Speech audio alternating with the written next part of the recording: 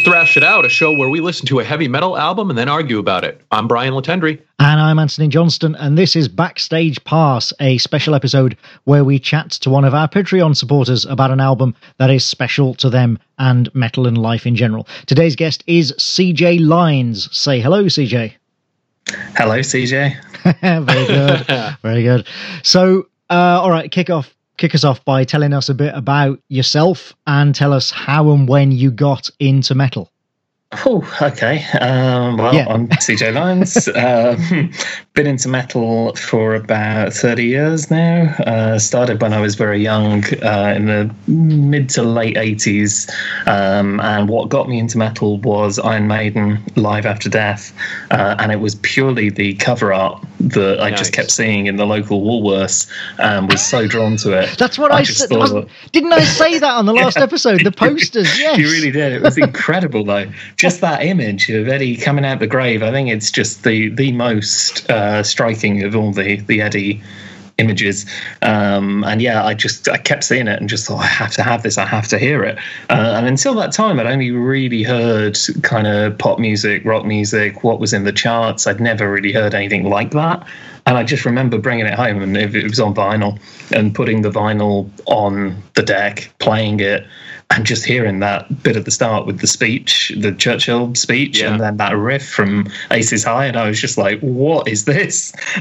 You know what? This is the first digression of the day, because I want to go back to what you just said about seeing the picture of Eddie, because I know we talked about the Iron Maiden album covers in our episode, but I wonder, as you say that, because when you said that, it made me think of that too. I think for a lot of people, their first sort of thought of metal was probably seeing Eddie on an album cover or a t-shirt or a back patch that's or possible, a poster. isn't it? Yeah. I mean, the shirts were just everywhere. You couldn't go into town without seeing, 5 people at least wearing an Iron Maiden shirt. So even before you'd heard a note of them, you knew them. Or a patch on the back of the denim. Yeah. And its connection to like horror imagery. That was one of the things that drew 100%. Me into metal, was the idea that I was a horror fan, and now you're telling me there's music that captures that. What? That kind of all fits together. Please continue. No, it was exactly the same for me. The horror thing was kind of what got me into metal. So I was a big fan of horror and fantasy right from being very young. And yeah, when I bought Live After Death and just heard from the first few notes, I knew that this is the thing for me. And I've always maintained an interest in lots of other kinds of music as well. But I think from that moment, metal just had a really special place in my heart. And I think from there, I graduated to all the big bands at the time, like Metallica, Anthrax, Slayer, and then gradually started getting heavier. And I think it was the early 90s where I went fully underground because I really didn't like where things were going in the mainstream with like grunge and groove metal and new metal. That really didn't do it for me. So I started getting into the black death side of things, which I guess brings us on to my choice of album. Right, yeah. Well, and we'll get to that in a bit. But the first few notes thing, I mean, I've always said that about me when I first heard Sabbath. When I heard Paranoid, it was the first real heavy metal song that I heard. And yeah, from the first 30 seconds, I was like, this is my life. This is me. Yeah. Yeah, it was the same with Aces High. Both of those songs have such a great opening as well. That's true. I felt that way with AC/DC. Is that what did it for you? Yeah. Yeah, just hearing those riffs, AC/DC, Twisted Sister, Def Leppard, those were kind of early, really, really early rock and metal bands for me. And it was like hearing like an AC/DC opening riff and being like, that just feels right, Mm-hmm. But isn't it interesting then how for all three of us now, that you can say that the first things that we heard that made us go, yes, that's for me, really informed our tastes, right through for the next 30 years. Because me, obviously, starting with Sabbath, that's always been my kind of side of things. And I did love like groove metal and stuff because a lot of it had, a very Sabbath influence. Brian, you started with things like AC/DC and Def Leppard, and obviously that's been your sort of route as we know. And now, CJ, you're saying you started with Iron Maiden, and that took you, because Maiden, you know, love them or hate them, nobody would ever call them a groove band, you know. And so, yeah, when that came along, you were like, no, I'm looking for something that's more like Maiden but heavier, and so you gravitated towards the sort of Death and Black sound. Yeah, absolutely, which is very connected to Maiden. It is, isn't it? It's surprising how, because you wouldn't, if you just put, you know, I don't know, Peace of Mind next to this album, like the At the Gates album, you wouldn't necessarily say, oh yes, they're clearly in the same vein. But it's amazing how many of those Black and Death bands, especially the Scandinavians, absolutely idolize Maiden. Yeah, and I think you can hear it. I mean, we'll come to it in more detail later, I'm sure, but definitely on the guitar harmonies, if nothing else, you can really hear that Maiden sound on this record. Yeah. Okay, so when did you, and this is just us being, you know, like, this is us, when did you first start listening to Thrash It Out, and how did you find us? I reckon probably about a year ago. It was a friend of mine, Michael Leader. Oh, yeah. You may or may not go and play from the Facebook group. And we were at a pub quiz together, and we were on the same team. And he said, oh, have you heard this podcast? You'll love it. It's all like old school metal, and they really talk about it in depth. It's called Thrash It Out. And that's okay, cool. So I went and listened to it, and sure enough, it was very much up my street. What can you remember what the first episode you listened to was? The first episode I listened to was the Halloween one, because I saw...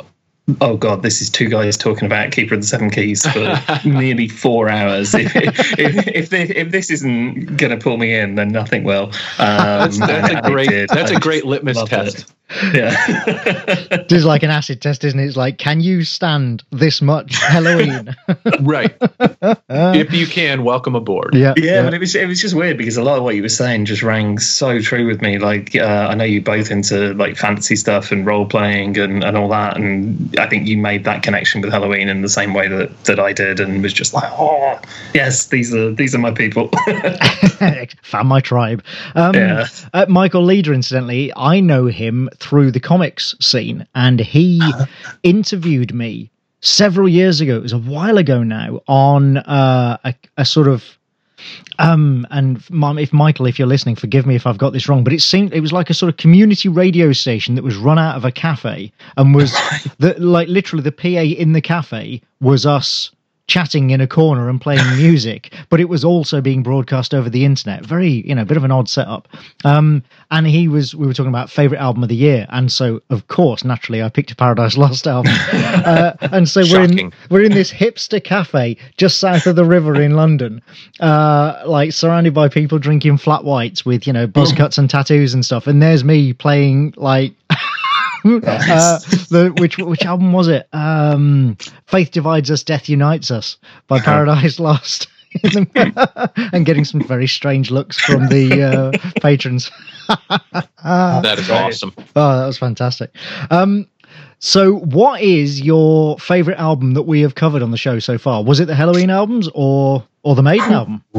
I really love the Maiden episode. I think actually I'm going to go a bit of a wild card on this, because it was a band I had always dismissed throughout my entire life. I took one look at them and went, no, this is not for me. I know you've had this feedback from a few people, but the Twisted Sister episode right, absolutely blew my mind, because I really thought they were just a glam band, a hair band, which is not my thing at all. But listening to tracks like Burn in Hell, I was just so good. Whoa! So I found a classic album that quite rightly is a classic that I'd just never heard before. And I think that for me was really exciting, because I now think it's a great record, but before I'd never heard it. So I think that was probably my favorite episode so far. Fantastic! Yeah, that makes my heart happy. Well, and that was my revelation with that album, wasn't it? Yeah, quite rightly. I mean, it really wasn't what it looked like. I think no, and it was kind of the beginning of the end for them, in terms of their image, because once the music on that record was still at a very aggressive level, and then it sort of was diminishing returns after that, when their image became more of what was selling the band than the actual music. But everything up to that album, like their previous albums too, You Can't Stop Rock and Roll, great stuff. I went back, and I mean Under the Blade as well was Under the Blade is so good. Yeah.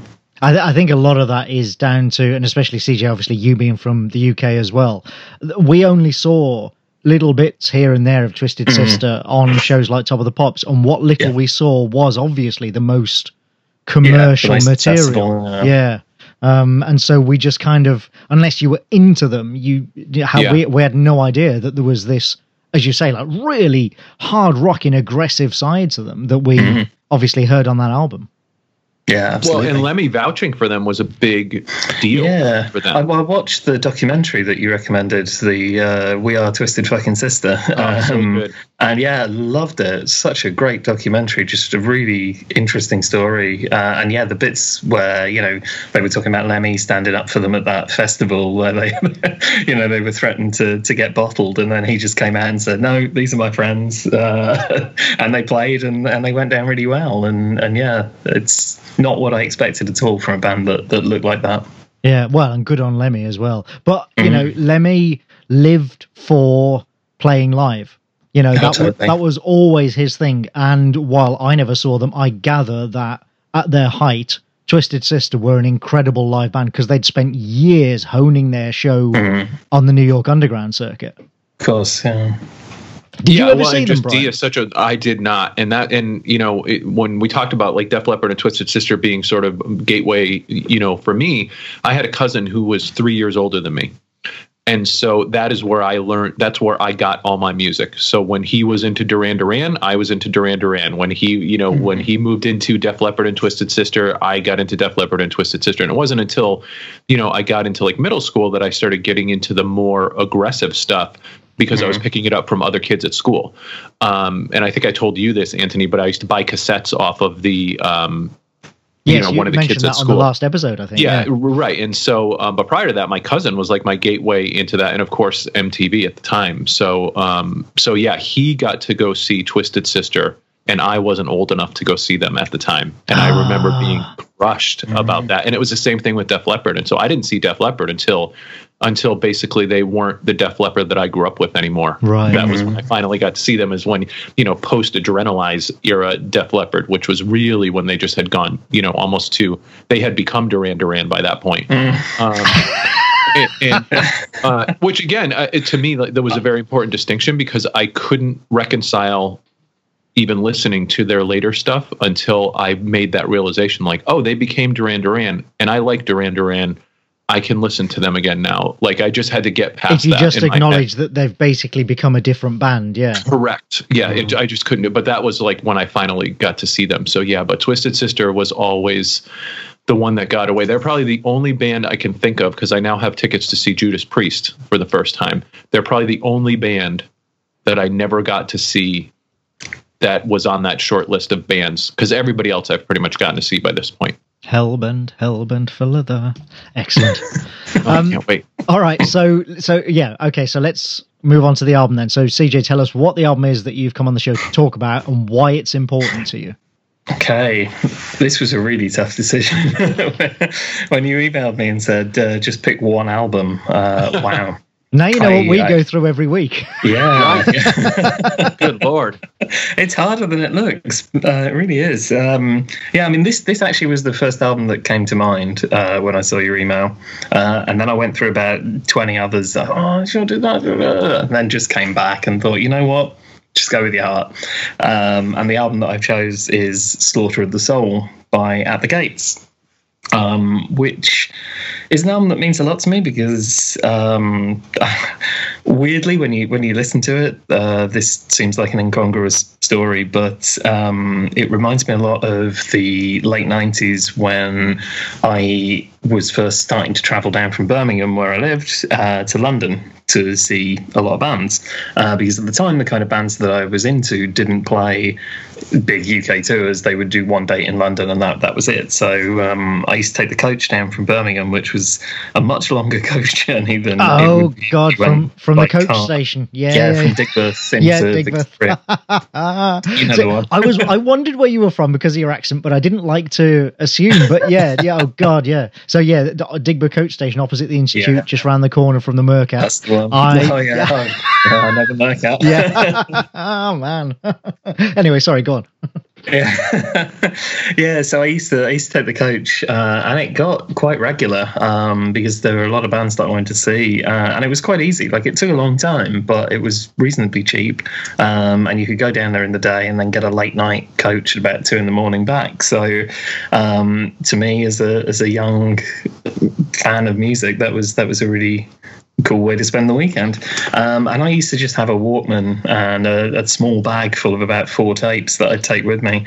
And I started to just tape the same 4 tapes in rotation. It kind of almost became a ritual.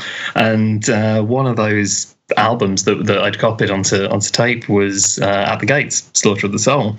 And now I can't listen to it without thinking about that excitement, really, of coming into London. And of course the coach went very slowly through the bad traffic of London, and I just get to see all this amazing Gothic architecture, and it felt really like almost in a fantasy novel where they go into the capital city and it's all spectacular. And I think even now when I listen to it, I still have that image in my head and that excitement, and it's just a great record. It still stands up. You take out the personal association, and it's just, I don't know, I've been listening to it a lot this week prior to coming on this, and it still blows me away. I just think it's a perfect record. Wow. Yeah. I mean, just a quick aside, the whole association with music thing, I get that all the time, and I'm sure you must as well, Brian. Absolutely. There are certain, like, when I hear Ministry's album Psalm 69, I am immediately back in like the bedroom of an old friend of mine, listening to that, on his crappy stereo. When I hear Front 242, I am back at Edwards Number 8 in Birmingham. Yeah, Contamination. Exactly, Contamination Club, yes. When I hear Type O Negative's October Rust, I am driving back at midnight from my friends in Stourbridge back to my flat in Birmingham. All of these... when you listen to something continually in a certain way, it builds up that association, and it's so strong.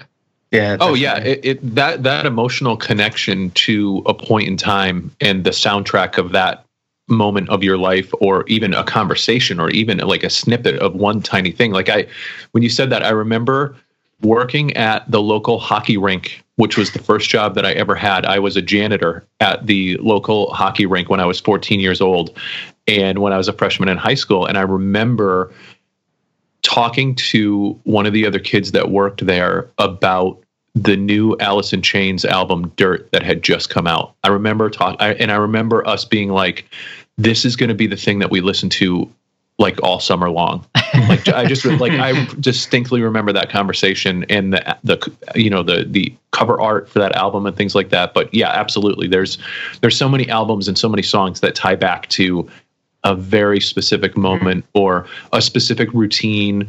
My job after that was working at a grocery store. And so we used to get assigned to the parking lot to go get all of the shopping carts and bring them back into.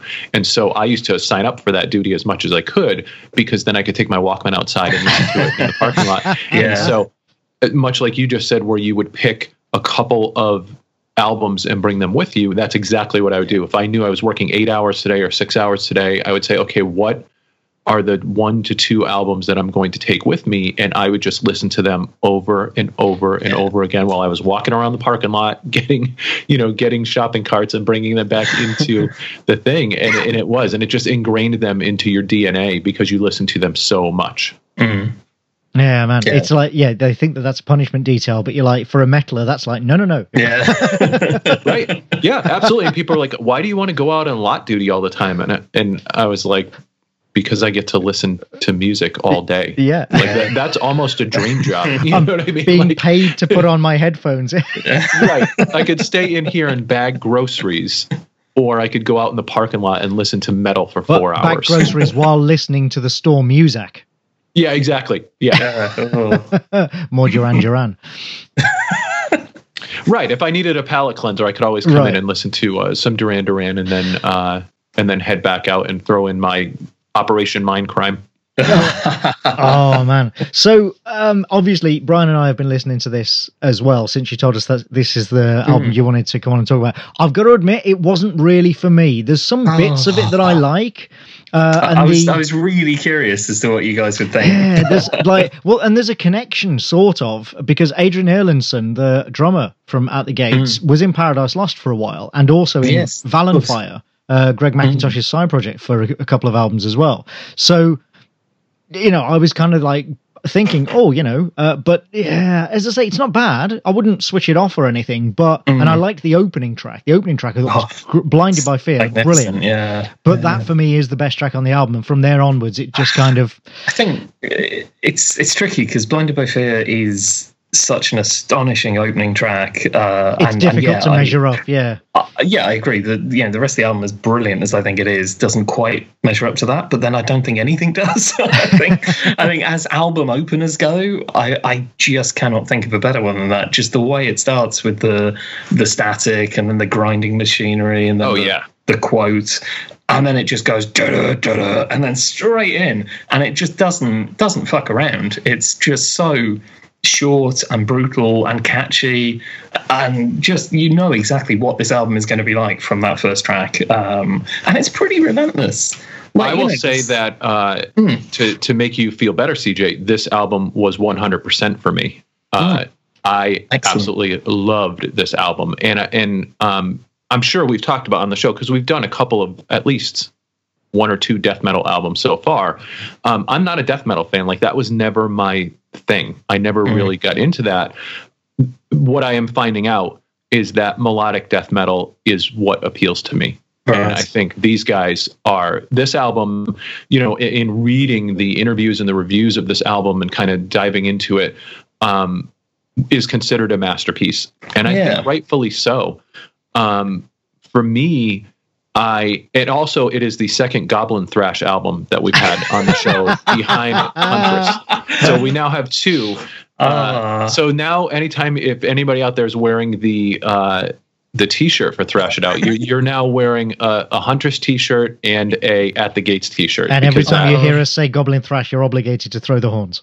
Yeah, you're obligated to throw the horns. And to me, like, this album, there was a lot of nice little twists and turns of where I feel like, and again, I don't want to paint with a broad brush, but what I struggle with death metal a lot is that, to me, a lot of it sounds very samey, and I struggle to really hear the differences in a lot of the music. And for these guys, I felt like they had a lot of neat twists and turns. I felt like the melodies were distinct in each song.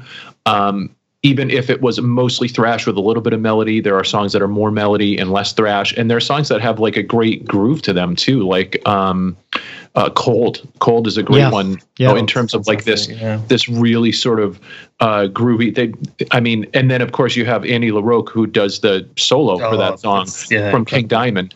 And with a whammy bar and all. I mean, just like awesome. that. So that was a great like 80s throwback song. And so like this song, that first song, Blinded by Fear, just punches you right in the gut.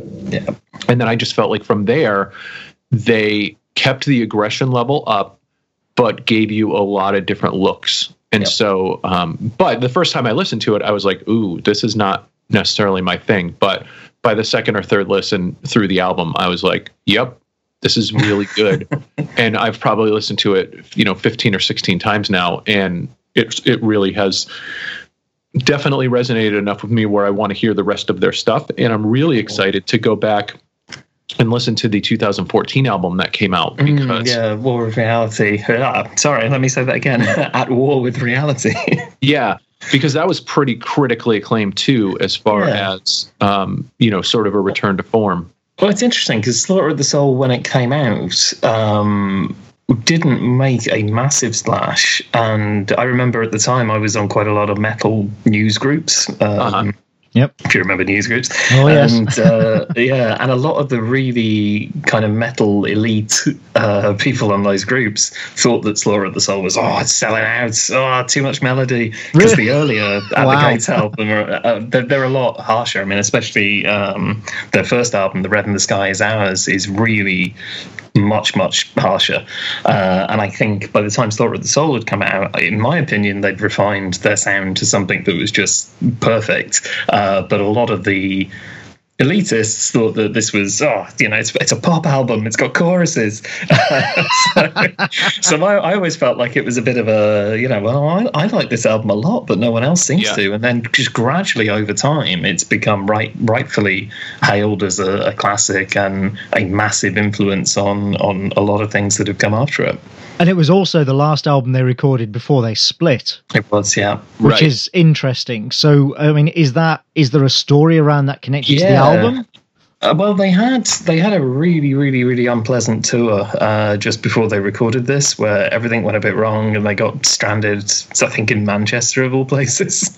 They had a really tough time. They were on the cusp of splitting up, and then Earache, the record label, got in touch with them and said, we'd like to sign you guys.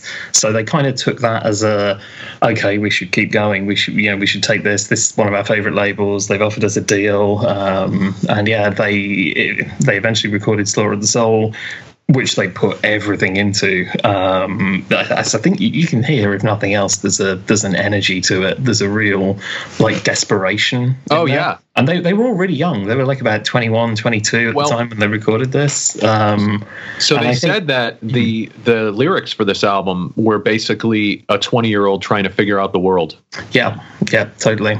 And I think, that was one reason why I connected to it so much at the time, because I could completely relate to a lot of it. I mean, it was heightened. It's very, very, very dark and very exaggerated. But at the same time, I think I certainly had moods where I could completely relate to a lot of what Lindbergh was writing about in this. And I think what makes it particularly nice, just straying off on a tangent slightly, is that darkness of the lyrics coupled with some pretty triumphal riffs at times. Yeah, they're really soaring, some of the harmonies. And I think that can take you from that darkness and from the shrieking of the vocals into a much more positive place, because it's so ferociously up at times musically. But yeah, after they recorded this, I think all the pressures had got a little bit too much, and they toured it and then just went, nope, can't do this anymore, and imploded.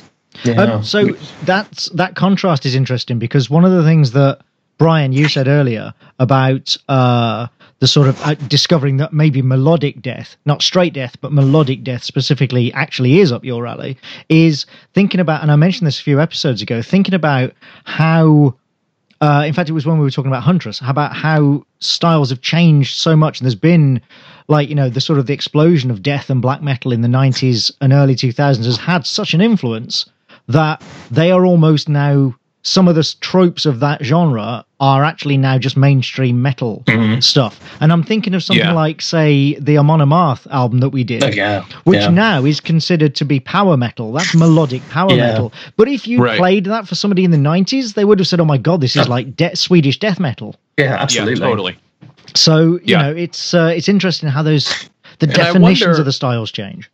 I wonder, at the time when the music was at its darkest, and sort of the lack of melody and all that kind of stuff. I mean, in some ways, it's almost a response to the times, right? Like it has to be so opposite of what was mainstream at that point in time that it's literally just like a scorched earth policy of we are the exact opposite of everything. And then I think as time goes on, that gets refined a little bit, but when it first comes out, it's such a statement of against what the mainstream is, that it is, it's just, there's nothing to associate it with whatever the mainstream is at that point in time, Yeah, totally. Yeah. And it takes years just for its influence to seep in. So I'm interested, CJ, because obviously At the Gates are Swedish. The Swedish, sort of metal scene ebbs and flows, but it's been a constant for quite some time now. Yeah. So are you into the Swedish scene per se, or is it just At the Gates? No, I like a lot of Swedish metal. I think for me, At the Gates will always be the best of that kind. I mean, I really enjoyed a lot of Dark Tranquillity stuff at the time as well, and they were, often banded together. I have no particular problem with In Flames. I quite like a lot of their stuff. I mean, I like how you word that. I have no problem with I don't know, like In Flames, I get and I like, but they don't have that same effect. There is something a little bit. There's a disconnect with In Flames and me, unfortunately. But what about Entombed? Entombed, yeah, I really, really like the early stuff. Like Left Hand Path is fantastic. I think all the way up to Ride, Shoot Straight, and Speak the Truth. Oh yeah. Up to that point, I like, and then it started to get a bit too groovy for my liking. That's why I was wondering, because obviously with Wolverine Blues, they sort of started doing the whole death and roll thing, which I was okay with. I mean, I think they did it quite well. In general, I don't like when bands put unroll at the end of their genre. Like there's even like a black and roll thing now where people are sort of doing black metal and rock and roll, which is just like, no, this is totally not what black metal is for me. So yeah, I mean, I don't know. Like, it's funny you should mention Amon Amarth, because I think there is such a connection between what was happening with melodic death at the time. I mean, Amon Amarth were around at the same time as At the Gates is the weird thing, even though I don't think they released their first album until a few years after this, right? If I'm right. This was 95, right? Yeah, and I think from memory the first Amon Amarth album's about 98 or something like that. I think you're right. They were formed in 92. Yeah. And then first album was 98, Yeah, so I feel like they're from that place, that scene, and you can definitely hear it. But I think going back to something Anthony said on the Amon Amarth episode about natural growlers, which when I heard that, I thought, yes, I totally get. I think that's what's pushed me out a little bit of Amon Amarth and In Flames to a lesser extent, is that the vocals sound a little bit contrived. It's like we feel like this is how we should be singing it. Whereas you listen to Slaughter of the Soul and Thomas Lindbergh's voice on that is just a howl. He seems like he's about ready to just throw the mic out the window and burn the studio down. It sounds hysterical. Yeah. Well, there's a hysteria to it. You called it shrieking earlier. Yeah. And I think that's for that sort of style, that's a perfect way of putting it, because there are some people who do this style and it does sound affected. It doesn't sound natural. But this one, you're right, it does. It just sounds like he's shrieking at the top of his lungs. Yeah. I don't know if you guys have heard the demo tracks. They reissued Slaughter of the Soul a few years ago with a couple of demo tracks. No, I didn't. Oh, check them out if you can. The demo of Suicide Nation in particular is just ferocious. It is so savage, much more so even than the version on the record, which is pretty full on in itself. Well, doesn't that often happens though, doesn't it? The demos of, that's always the great holy grail of making a record in the studio, is trying to capture the energy of a band either live or of the demos that they recorded in their basement, and then trying to sort of trying to capture that same energy whilst also polishing the sound. And obviously a lot of the time you have to compromise one or the other, which is a great shame. Yeah, I think this does about as good a job as they could have done. I mean, obviously the demos are rawer, but I mean, the record doesn't. I don't have a complaint about how it's produced or recorded or performed. It sounds like they're all just smashing the shit out of everything. And have you guys seen the documentary that Sam Dunn did on this one? Was that the Evolution of Metal? Yeah, Metal Evolution album. Yeah, it's a special episode where he goes into an album. On this particular album? Yeah, I haven't. No. Yeah, I'll send you the link. You can put it in the show notes, Anthony. But it's basically like a half-hour documentary. I haven't finished watching it yet, but just getting into it, they were talking about how Anders and Jonas Bjorler, who are the guitar and bass player, were the primary driving force from a musical standpoint, and how I think one of the other guys was saying like that they were crazy. Yeah, they were obsessive about the production of this album, and their equipment kind of sucked, and so that's where they were not super happy on the production side. But it wasn't for a lack of them like being completely obsessed with how everything on this album sounded. Yeah, well, I think the story in the documentary that stuck with me was what Adrian Alenson was saying about the drumming and how they wanted that hard snare sound to be on every single beat that he hit, that sort of which you can really hear. And in order to do that, he had to drum in a really strange way. He kind of does this hand gesture in the documentary where he's kind of twisting his arms around. And he says after 2 days of doing it, his hands were just bleeding, his skin was falling off, but they were obsessed with getting that really hard sound. And because, it was before Pro Tools or anything like that, all they could do was just keep hitting it. So I think you can really hear the blood and skin going into the drumming in this. And in an interview for their newer album, Jonas was asked a question about Slaughter of the Soul. What was memorable for that album for you? And he said, well, I wasn't satisfied with it when we released it. I wasn't happy with the production and stuff like that and some of the minor issues with the album. And so even with that blood, sweat, and tears that they put into that, he still didn't feel like it was the perfect representation of what they were trying to do, Yeah, but I think, and you and I have talked about this before, I'm sure, that's not Which necessarily... is every artist first. Right, that's not necessarily a bad thing. Every artist feels that way about everything they put out. Yeah, and I personally, I think that's healthy. I think if you put out something and go, that's perfect, I've made the perfect record, you may as well retire. You may as well go home, What's the point in that? I think actually being a music fan has been helpful to me from a writing standpoint, because I've been able to, there's always this pull to go back and sort of remaster what you did before. I think about some of the stuff that I wrote, like my first book, I would, if someone handed that to me and said, write this over now, man, that would be a totally different book than that book. Right, you'd start by setting fire to it. Oh my God, exactly. I'd start by setting fire to it, and there's always that element of cringeworthiness to it. But being a huge music fan and a metalhead and everything, there's also a feeling of it.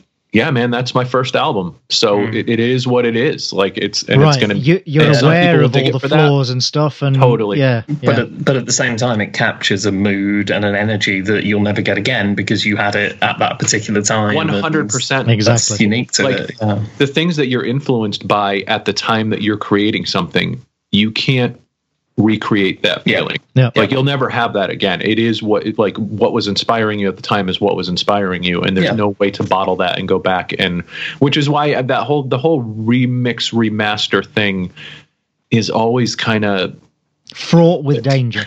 Well, it is. It really is. I think it goes back to what I was saying at the start about this album and its personal associations for me, taking the coach down to London or what have you. That was a moment in my life that I can't do again because it was very much specific to that time. Those records were what I was listening to. That journey was what I was doing. And if I got on a coach now from Digbeth, stuck at the gates on my headphones, it would not be the same experience. It would not be the same mindset. It would not be the same excitement. You can't go back and do the same thing again. If nothing else, years later, if nothing else, where would you find a Walkman? Oh, trust me, I've looked on eBay or something, new in box. I'll totally go back to Walkman days. But the other thing too is those albums, when they come out, the original version of this album, those are even the imperfections get ingrained into your brain. And for me, that's one of the reasons I don't like Megadeth's. And if you're playing the drinking game, there you go. Here's your Megadeth mention for today. When Mustaine went and remixed and remastered those 2004 albums, there were imperfections in Rust in Peace, even though it is a masterpiece of an album that I missed when they were gone. Right, yeah. In Holy Wars, there is a part toward the end of the song where they're doing those furious chugs and then they stop and all the sound drops out. And there's a moment in there where you can hear the feedback, and when you scrub that out, that song is not the same anymore. Right. Even though that wasn't a note they were playing and it wasn't that was part of that song. And when you take that away, that's not the same song. Now it feels more lifeless to me. Whereas before it was just to me, that was part of the raw energy of that particular song. So yeah, it is, as you said, Anthony, dangerous when you go back to mess with something in the interest of making it better. Yeah. I mean, it's not always bad because, but it is different, and you've got to approach it in a different way. And if you are one of the people who first encountered the original, chances are you're going to prefer it. You know, even though the remix remaster may be to a newcomer, somebody may listen to, you know, who's never heard them before, may compare them and go, well, that one's clearly better because it sounds better. But absolutely, that's because they don't have that emotional, historical life connection to that music. It's like we said on the Death episode, where, you know, they've remastered all of the Death records, and I'm like, I don't like the remasters. And that's because, you know, Death to me is slightly tinny. It is, you know, the bass is a bit inaudible in places. It is kind of harsh sounding, but that's what they sound like to me. Yeah. Agreed. Right. I mean, especially, you know, if you're into black metal, early black metal is a big part of it is how horrific it sounds. Right, well, and even worse when you were getting it via tape trading, and you've got all tape hiss, and it's been copied 10 times before it reaches you. Yeah, I remember getting and those of us who grew up with that. Yeah, I mean, those of us who grew up with that stuff, like that's part of music for us. Totally, Like there's something about something being too clean, where you're just like, I don't know, man. Like I'm used to, you know, we're used to hearing it on the radio. We're used to, you know, hearing it through the speakers on our television and listening to it on cassette, you know, and so, yeah. Yeah, well, and for me, you know, that's part of my love for Motorhead is, you know, slightly dirty, slightly sloppy. It's not mega polished and clean because that's, you know, that's rock music. Yeah. Right. All right. So let's bring it to a close there and say thank you, CJ, for coming on and chatting to us. My pleasure. Thank you for having me. You're awesome, really welcome. Now, this was a lot of fun. So where can people find you online? Are you on Twitter or Facebook? Yep, I'm on Twitter, CJ Lines, cjlines.com, if you're so inclined. And yeah, Facebook, CJ Lines. I'm on the Thrash It Out Facebook group. So that's fantastic. So you've got you can just by combining your initials and surname, you can just get any social media. Is it unusually much that you can get any account? That's brilliant. Yeah, it just comes across as Schlines, which nobody's going to get. So I do have one question before we wrap up, though. So if people like me listened to this album and they loved it, are there other At the Gates albums that they should check out? Or are there other bands that, like, if I'm saying, like, yeah, melodic death metal, man, like that really clicked with me. This album sort of made me think differently about that stuff. Is there something else you would say, oh, then you should go check out this now? That's an interesting question. I think definitely check out the other At the Gates albums. I think probably the closest in spirit to this one is the second album with Fear I Kiss the Burning Darkness, which is also my second favorite At the Gates album. That is a lot rawer than this, but I think it captures the same kind of songwriting style, whereas the other three, I mean, I love all of their albums, but I think those two in particular are something special. And yeah, the other band, it's an obvious one, but if you do like this, The Haunted was basically... Which was basically them again, wasn't it? Yeah. But honestly, the first Haunted album is so good. It's just like a natural extension of this musically, but with completely insane vocals from a guy called Peter Dolving, who is a fantastic singer, and he was properly at his most feral on that first Haunted album. So I'd highly recommend that as well. Fantastic. I will definitely check both of those out. Yeah, that was I will add that to our standard list of questions. That was a very good question. All right, so thank you everyone for listening. As always, remember, if you enjoy Thrash It Out, please spread the word, rate us on iTunes and Google Play, and if you want to support the show and be in with a chance of getting your own backstage pass, go to patreon.com/thrashitout and pledge today. If you want to get in touch, go to thrashitoutpodcast.com for links to email and Twitter, or of course you can join the Facebook group and see us and CJ there at facebook.com/groups/Thrash It Out. That is all for now, and we will see you next time. Take care.